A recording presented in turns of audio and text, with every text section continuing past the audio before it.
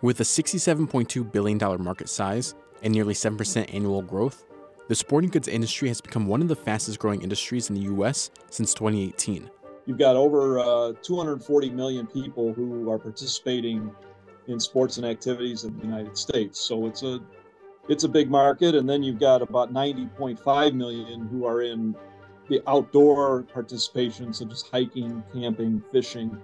The biggest player, Dick's Sporting Goods, controls an estimated 14.2% of the market share, the most by a single company. Dick's Sporting Goods has been one of the better retailers at really continuing to evolve with the customer, with the demands of the customer. They always made sure to pick very good real estate that was in prominent locations. In 2021, Dick's Sporting Goods saw record-setting revenue of $12.3 billion as the company pivoted its distribution strategy during the pandemic. Today, the company looks to sustain that growth as leadership shifts to a new CEO, a focus on technology, and navigating tough competition in the sporting goods e-commerce space.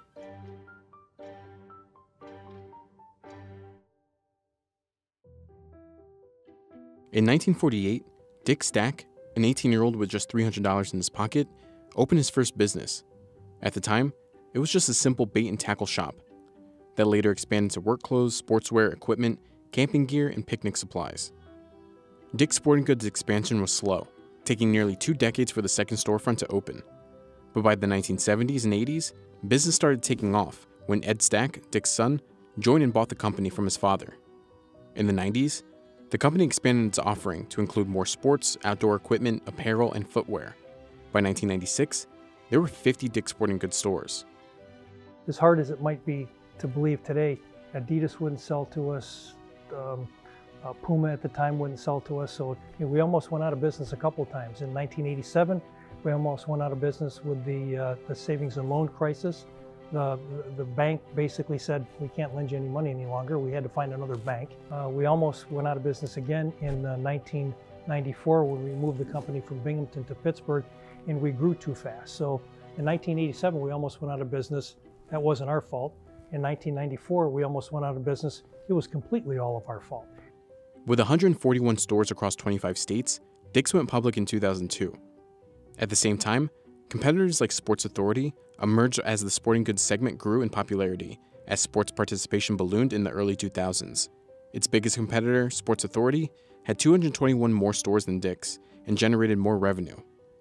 But Dick's Sporting Goods saw consistent revenue and net income growth as the company grew its reach with more stores. Improving operating margins was vital to the company's sustained success. Where we started in Binghamton, New York, and then we went to Syracuse, then Rochester, then Albany and Buffalo, and we stayed in these very concentric circles. So our distribution costs were probably less. Our marketing costs we could leverage. Our management costs to get out to see the stores was a lot easier.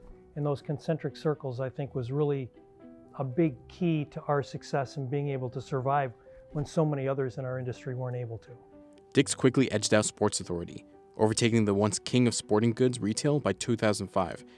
And just a year later, Sports Authority went private after it was acquired by private equity firm Leonard Green & Partners. Sports Authority and others that have gone out of business through the years, maybe didn't operate as well. They didn't have the real estate in the right places. They didn't have the breadth of assortment to really cover the athlete that was shopping there. And they kind of missed the mark in multiple areas. Dick's has always thought ahead. They've always worked hard to change and be different. Historically, the sporting goods segment consists of many small players, typically owner-operated stores. Those stores account for over 64% of the market share, each tailored to specific needs of their communities. In 2022, Dick's Sporting Goods accounted for 14.2% of the market share, the largest by a single company. That all came from heavy investments in acquisitions, innovation, and technology. The company went on a spending spree from 2004 to 2007. It acquired Galen's Trading Company, Golf Galaxy, and Chick Sporting Goods, boosting the company's footprint from over 230 stores to nearly 500 in 2008. In the consecutive decade from 2008 to 2014, revenue jumped 65%. While Dick's Sporting Goods was expanding, its once biggest rival Sports Authority was on the verge of collapse. After exchanging hands 3 times from 1990 to 2005, Sports Authority struggled to find its footing.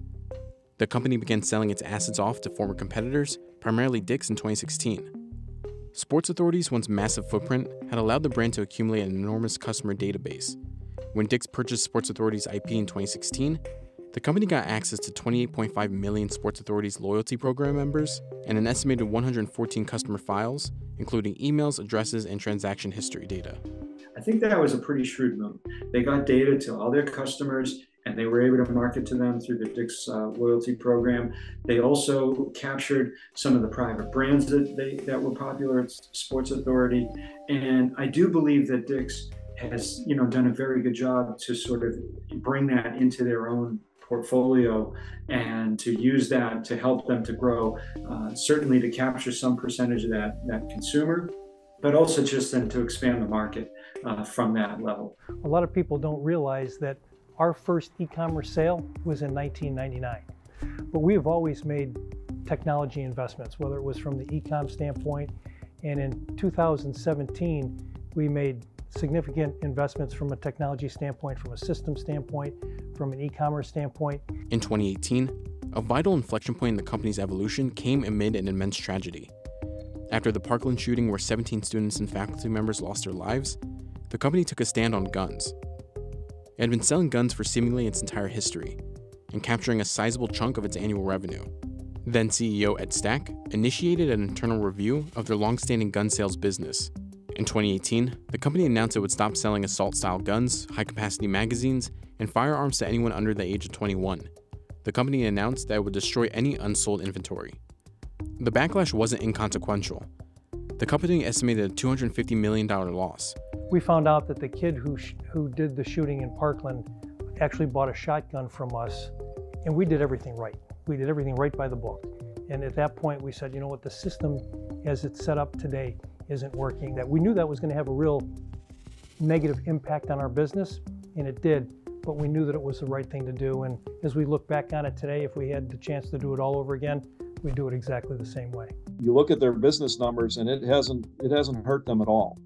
They've continued to be successful, even though they got out of that segment of the industry. We took those guns out, and in a number of stores, we did a test and took all firearms out of our store and reallocated that square footage and products that we put in there, and we found that we did more business at better margins with the other product, and that's why the street didn't have much of an issue with it. In March 2020, at the height of the pandemic, Dick's Sporting Goods closed all of its stores, as the company was deemed non-essential compared to other businesses. With all of its stores closed, and its high-priced inventories filling shelves when no customers are walking through the doors, Dick's Sporting Goods needed to act fast. It was a scary time for everybody from a health standpoint and from a business standpoint, what was going to go on. And so our technology group pulled together curbside pickup in 2 days. So we had originally kind of put a roadmap together, thought it could take roughly a year to get done with all the testing and everything that we wanted to do. But necessity is the mother of invention, and we didn't have any time to do that. And the technology group, and Lauren pushed on this very hard, that they pulled together the technology, and we had this up and running in 2 days. Curbside pickup allowed customers to place their orders online, drive to the store, and have contactless pickup, circumventing the need to go into stores, allowing Dick's Sporting Goods to offload its massive inventory at a time where shopping in stores wasn't safe. E-commerce was another example of a major lifeline for the company. Just a few years prior in 2017, as major rival Sports Authorities went bankrupt and in-store sales were slumping, the company saw a clear shift in the industry. Dick's invested heavily in e-commerce and technology, and it revitalized its site. That decision proved beneficial when the pandemic broke out. In 2020, e-commerce sales reached $2.8 billion, a 100% increase from 2019. Nearly 70% of online orders were fulfilled directly by stores through curbside orders. So over the past 5 years, Dick's has gotten much better and more efficient as an operator. They have done a very good job embracing e-commerce and all the work that you need to do to make e-commerce and omni-channel a very fluid and efficient process for the consumer, such that you know when the inventory is in stock in a store, when it can be picked up, when it should be shipped, where it should be shipped from. All of those things have made omni-channel retail possible at Dick's Sporting Goods. And they're one of the better ones that have really embraced it and gotten to a point where the profitability of an e-commerce sale is pretty much on par with going to a store. The momentum continued well into 2021 as the company set new records. Revenue grew nearly 30%, net income nearly tripled, and Wall Street was ecstatic. Share prices shot up to record heights, peaking at $145.19 on October 30th, 2021. The sporting goods market hit nearly $70 billion in 2022, and while the industry has seen robust growth, competition is rising. We've clearly saw in 2022, and I think we're going to continue to see going forward, that consumers have embraced some of these new sports and some of these new hobbies. And we expect that to continue. We expect the business to normalize back to kind of that low to mid single digit industry growth rate, call it, anywhere 3 to 5% in a given year. And we would expect exporting goods to be able to grow at or above that pace as they continue to capture market share from smaller independent players within the sporting goods space. In 2022, Dick's partnered with Nike to establish exclusive product launches and campaigns and be the first provider of new products. The relationships with our brands are really important, and we've got a number of brands that we characterize as strategic partners.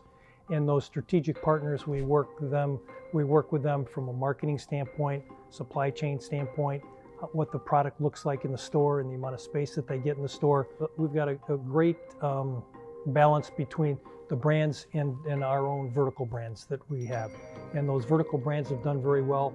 And the primary brands such as Nike, Callaway, North Face, we continue to invest and grow those brands also. Competitors in the space like REI are developing larger storefronts, creating one-stop shop superstores to compete with big box stores like Walmart that offer low-cost sporting goods. Over the next few years, analysts suggest the sporting goods industry will tighten. I think the big thing that we're also trying to figure out is what's the right level of operating profit the company should run at. And, by operating profit, I'm talking EBIT margin or operating profit margin. And I think investors are trying to figure out, should it stay in the low double digit area? Should it go back to low, high single digits, mid single digits? For years prior to the pandemic, they operated at around a 5.5% operating margin. All of a sudden in 2021, they're at a 15% operating margin.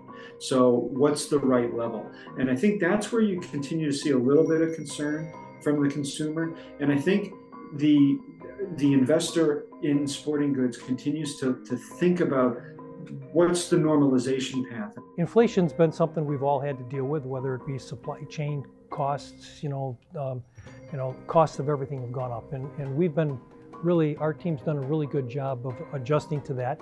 We've increased, payroll costs have gone up. We've been very happy to increase our payroll costs, and our businesses continue to be very good. In Q3 of 2022, net sales increased 7.7% from a year prior, and increased over 50% from 2019, attributing its jump to the company's focus on maintaining its continued strong performance and quality of product lineups, and focus on the company's future, therefore expanding the in-house brands, developing its e-commerce network, and widening the company's margins going forward.